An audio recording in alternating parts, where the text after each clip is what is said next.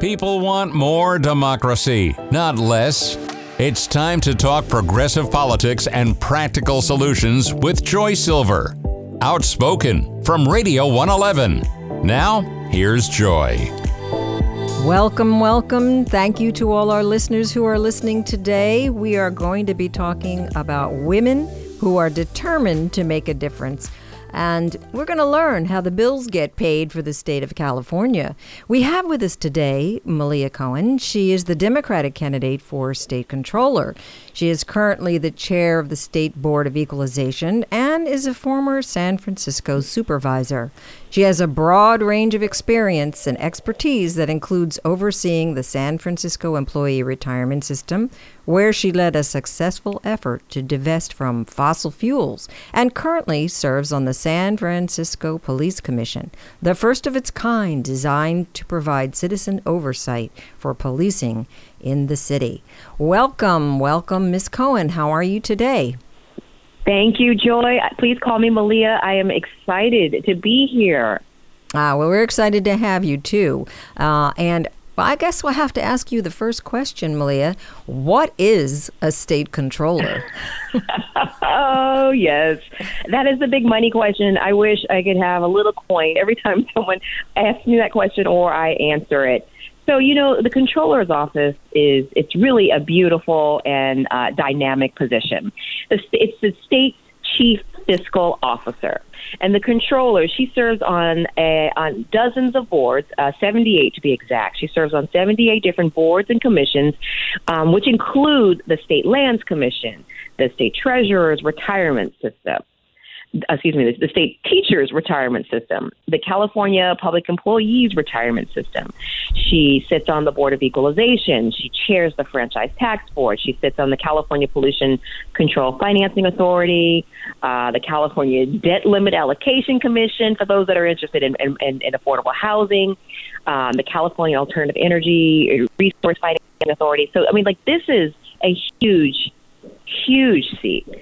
And she really is the chief fiscal officer for the state of California. Oh. So how do I sum all that up? Yes. I would just simply say is that she pays the bills. She pays the bills. Oh, my gosh. Yeah. I didn't realize how many commissions and committees and how active that particular role is. What made you decide to run for office, and why did you decide to have a career in public service anyway? Oh, that story for me started a long time ago when I was 8 years old. My third grade teacher, Miss Nicolosi, took my third grade class on a trip. And what we were doing is we were studying San Francisco. And so I was a public school kid and went on this trip, and it really changed my life. We stopped at City Hall, which is a beautiful building. Beautiful. It's historic. It's got a big gold dome, and when you walk into the foyer, the building, there's a huge marble staircase. It's just mesmerizing. Just a gorgeous public building. And I remember when I was 8 years old thinking, God, I would love to work here one day. That's it. Very simple, not too fancy. I just want to work here one day. And then also on that tour, Dianne Feinstein was the mayor. She talked to my class about the importance of public service. She talked about her job. She said how she loved it. It was the best job in the entire world. She got to help people. And, honestly, Joy, I was sold. That was it for me. I just wanted to help people, and I wanted to work in a beautiful building. Simple. Well, you are currently the chair of the State Board of Equalization. Can you tell us what that exactly is? Oh, yeah. So the State Board of Equalization is a very interesting agency. What we do is I set the rules and give legal opinions to assessors when they have questions about property and its property assessment. So the Board of Equalization is made up of 4 elected individuals that represent 1/4 of the state of California. So I represent 10 million people, 23 counties. And the state is subsequently divvied up based on population. The 5th seat is the state controller's seat. And what we do is we manage an $80 billion, with a B, $80 billion property tax system. And those monies that we collect then go into fighting fires, and go into public education. So the role that we play in state government as well as local government is very, very important. Although not many people know our work, what we're doing, it's not that forward-facing, right? Meaning everyone knows what the governor is doing. They know what the senator and the assembly is doing. That's right. But the Board of Equalization is bringing in $80 billion, and that's no small chunk of change.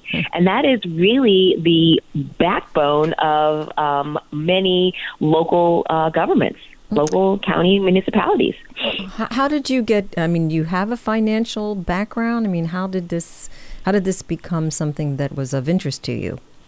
Yeah, I stumbled into it, quite honestly. I mean, I wasn't necessarily a math genius, but I held my own. I did pretty well. But I have a degree in political science with a concentration in public administration. And a lot of those public administration classes talk about public financing. You're dealing with taxes, you're dealing with finances, you're dealing with fees, different fee structures. And then also a good old-fashioned on-the-job learning and experience. I also have a master's degree from Carnegie Mellon University in Pittsburgh, Pennsylvania, where that program is heavily quantitatively focused.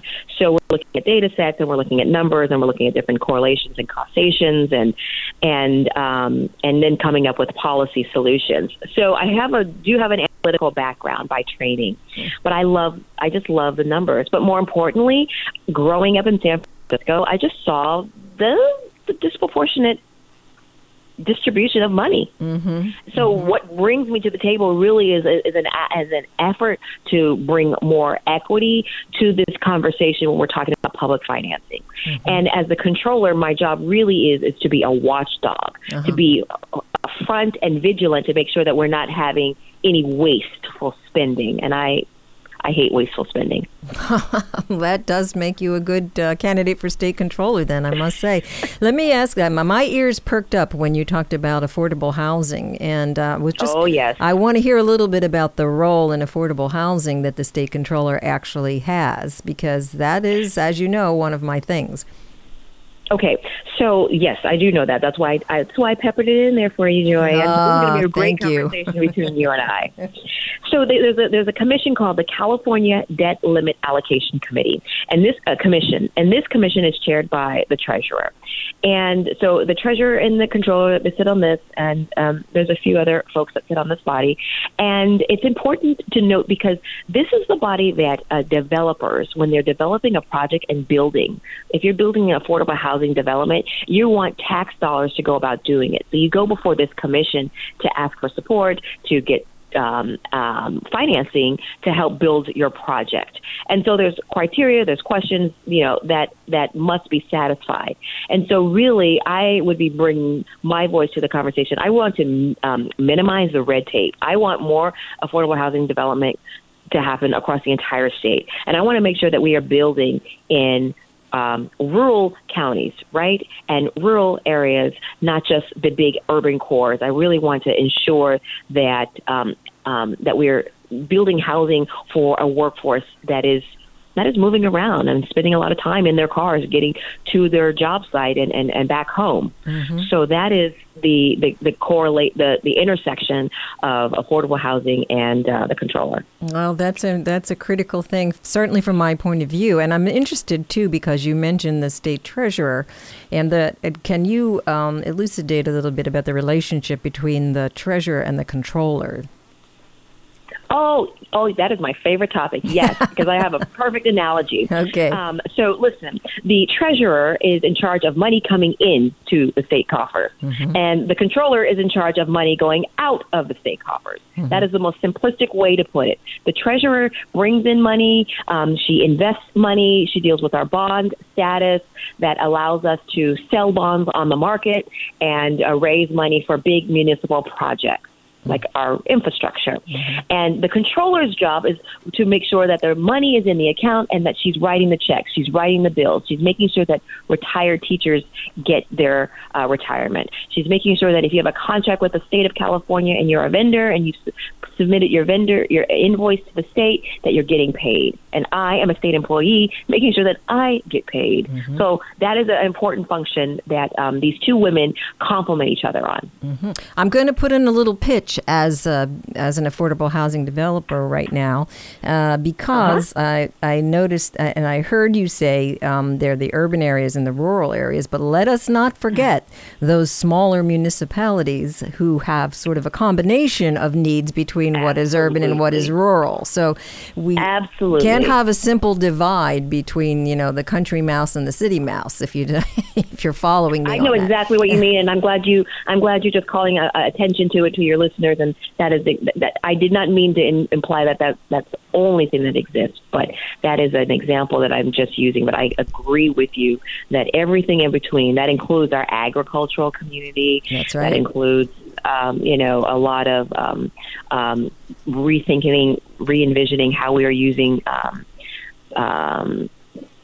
defunct and decommissioned naval bases. I mean, like there's a lot of land out there that we need to re-envision. We need to re-envision and repurpose in these times. That's for sure. How does the state controller take a leadership position? I mean, you've sort of described a bureaucratic functions, but how does that state controller? How do they take a leadership role? Well, the way any leader does anything, right? By standing present, not being afraid, being able to articulate the issues, having the data and the facts to back up the position, and when there's a time to vote, you vote, and you vote accordingly, and you don't buckle under pressure. Mm-hmm. Well, tell me, what were and maybe still are the greatest obstacles or challenges you've faced in your career? Well, greatest obstacles and challenges. I think that that's a really good question. There are a few. There are a few obstacles and challenges. Credibility. Sometimes coming to the table, being a younger woman. I'm a woman of color. Coming to the table, and it's been a traditionally older, male-dominated field. It's been a challenge. I have had some success in overcoming it, but it just takes time. When you work at something long enough, you build a rapport and you develop a track record. So resting on my body of work and also having that confidence in knowing that I can do the job just as well as anyone else. I say that because we're talking about how to assume a leadership position and standing in, basically standing up for what you know are facts and know what's right. And that's why I asked you about some of those challenges. And I think women, we're seeing some change, certainly. We're seeing maybe in the state of California, given some of your endorsers. Maybe you want to mention some of those endorsers, let our listeners know who has endorsed you, some of the women. Absolutely. I am really excited. I've got just about all of the constitutional officers. So that means in terms of women, we're talking about the incumbent. Betty Yee has made an endorsement. She was a very early endorser. She was a large part of the reason in how I got into this race. Eleni Kounalakis, our lieutenant governor. Dr. Shirley Weber, who is our Secretary of State, has also made an endorsement in this race. In terms of women's organizations, Planned Parenthood just announced their endorsement today. Fund Her, which is an organization that helps women candidates raise money. The teachers have made endorsements. CNA, the Nurses Associations, has made an endorsement. SEIU, public sector, the largest public sector employee union, has made an endorsement. I mean, we've got a lot of support. The Teamsters have endorsed. The Carpenters have endorsed. Yeah, you have endorsed. There you go. I do want to talk more about California and women who are determined to make a difference here in the state. And we will be right back with Malia Cohen, the Democratic candidate for the California State Controller. Our podcast today is made possible by the generous support of My Little Flower Shop in Palm Springs. They are the premier full-service floral and event design studio in our beautiful desert cities. The staff has more than 50 years of experience designing, planning, and executing one-of-a-kind, high-profile social, corporate, and charity benefit special events. That experience includes the Academy Awards and presidential inaugurations. So whether you are planning a wedding, a birthday, showers, or anniversary parties, or you're organizing a big banquet, My Little Flower Shop uses only the finest flowers and will help you celebrate in style. Everyday arrangements, wedding bouquets, centerpieces, and amazing unique designs. Call My Little Flower Shop. Open daily, 9 to 5. The phone number is 760-778-7111. That's 760-778-7111. And visit them online for visual inspiration, mylittleflowershop.com at 861 North Palm Canyon in Palm Springs. They're open for delivery and an official sponsor of Outspoken. And we are back with Malia Cohen, the Democratic candidate for the California State Controller. And we're talking about women who are determined to make a difference. And, well, Malia, we're talking about what's happening. What do you think is happening here in California with so many women moving forward in leadership roles and expressing their visions for the state of California? What is different about California, and why are we seeing women and women of color making these advances here in this state? What is your thinking on that? Well, I would definitely say that it is by no mistake. It has been very strategic and diligent.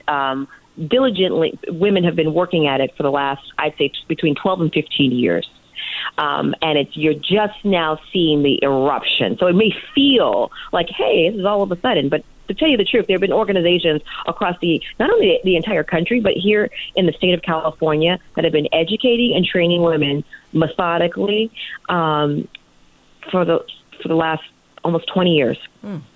Emerge California is one organization. They educate and they train Democrats to run for public office. They demystify the process. HOPE is another organization, HOPE. They train and they target Latinas to run for office. BWAPA, which is Black Women Organized for Political Action, also has a training program for Black women to get them into to elected public office. Also, it's a concerted effort of getting more women in the pipeline. So ensuring that they are getting exposure to service on boards and commissions. And we have the state commission on the status of women to be helpful on that. We've got a great governor in Governor Newsom and Governor Brown. They were instrumental in putting women into the pipeline. So it's been a very thoughtful and strategic effort. There's an organization statewide called California Women Lead. And that organization is also about training women on how to get on a board and a commission. And that is the most easiest entry point into service, into public service. And it exposes a woman to many things. One, how to run a meeting, how to be to understand and master Robert's Rules of Order, how to build a body of work. You're taking a set of votes. You're interfacing with the public. You have opportunities to write op-ed pieces and get your voice out there in the media. You're able to do podcasts. You're able to call into radio shows. I mean, there's a lot of energy that has been happening, like I said, in the last 15 to 20 years to bring us to this point where we are. And we're not stopping. We are not stopping. We are going to continue with that momentum and continue it forward, not just in California, but across the entire nation. There are more women that are running now as a result of the presidential election in 2016. Right. I don't know if you want to go partisan, Joy. No, that's fine. No, that's fine. I don't think there's a problem with that. I don't think anyone would be surprised to know where I stand. Certainly, this is Outspoken, so feel free, Malia. Okay, so I think Donald Trump was a huge catalyst to get a lot of women back into paying attention and back into positions of power. I think from the conversations that I've had with women, they're the full range. I mean, some women, Republican women, lament the fact that they lost their party and hate the direction that the GOP male leadership is going in. And then on the other side of the spectrum, they were motivated by Donald Trump and his policies and a desire to really to do their part.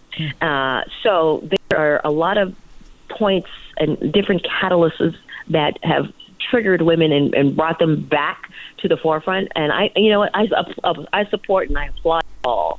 I say the more the merrier.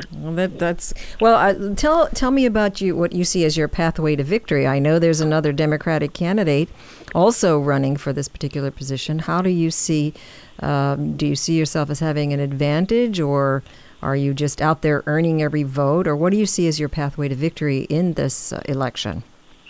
Well, the answer is yes to both of your questions. We are earning every vote, talking to anyone that will listen to us, and we're being very strategic on our message and who we're targeting.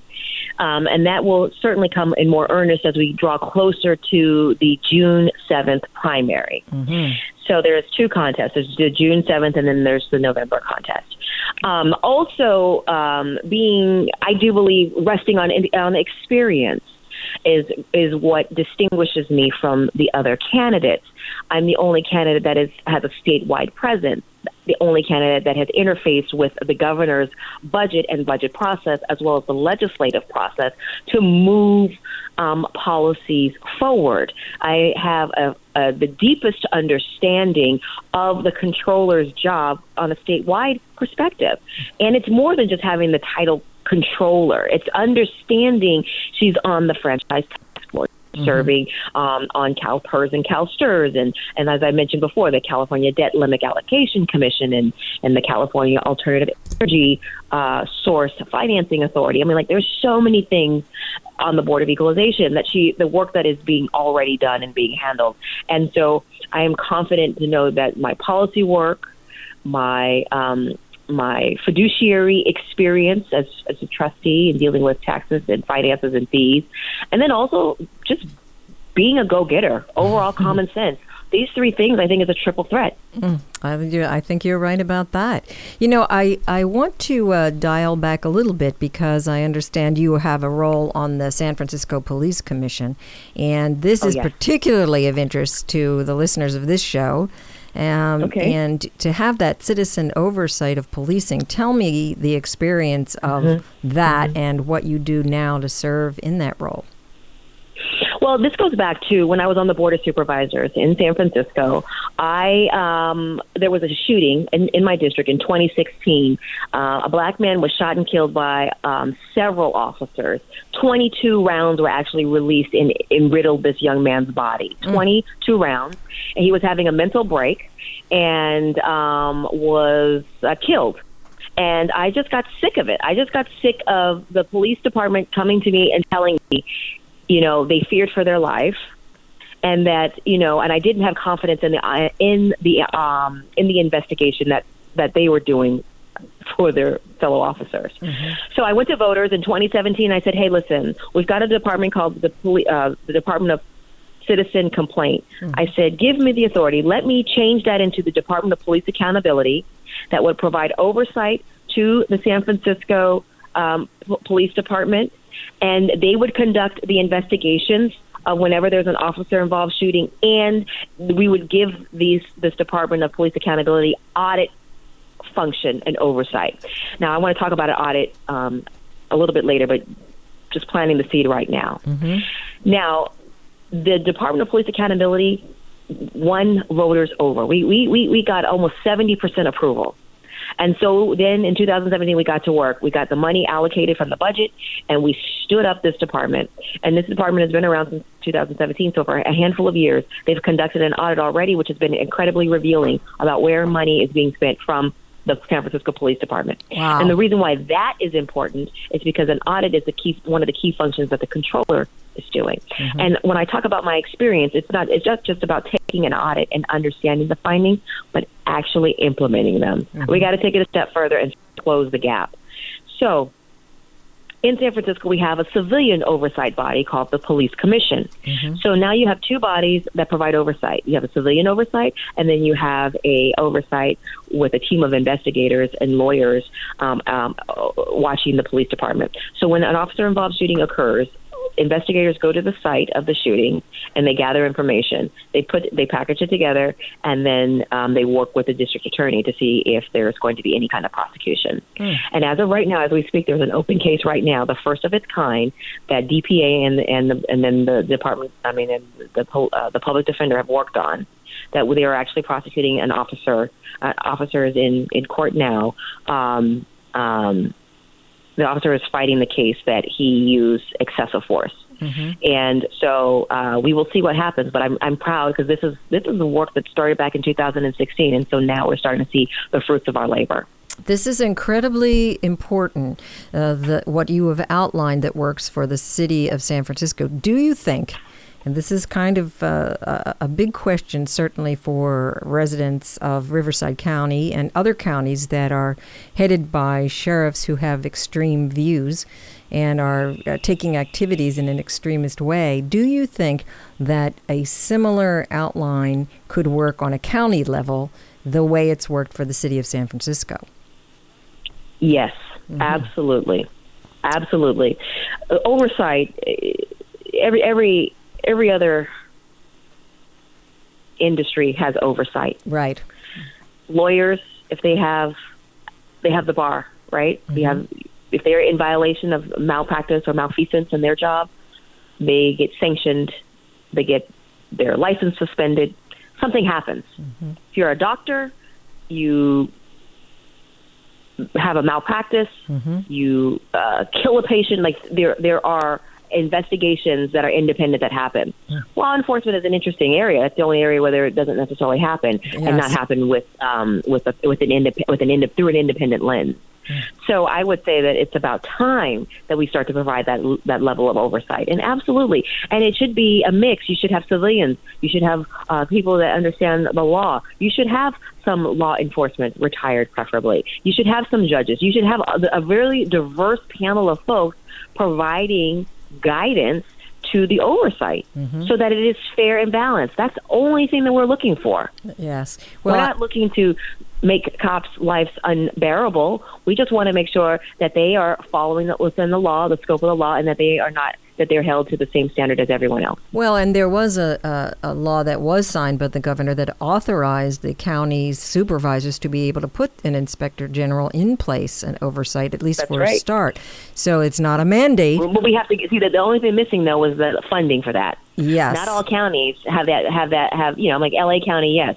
San Francisco County, we can afford to make that kind of a change. But Siskiyou County, can Monterey County, so I don't think so. So we definitely have to work on that, and I really like the way you outlined that, and you can be sure I'll be talking to you about that one again. No problem. Yeah, I want to let our listeners know how they can reach you, and where they can find out more about you, and how they can find out where they can donate to your campaign. Oh. Thank you for asking. It's very simple. My email is Malia, MALIA, at MaliaCohen.us, as in United States. And my last name is spelled Cohen, Malia Cohen. So you can go to MaliaCohen.us. That's my website, and check me out. Well, I'm also available on social media. Oh, well, we'll be looking forward to seeing you in Coachella Valley, hopefully in June, with other candidates that will be running, Treasurer Ma, Lieutenant Governor Kounalakis, and the Secretary Weber. And so thank you so much for being part of Outspoken here at Radio 111 podcast with Joy Silver. Thank you.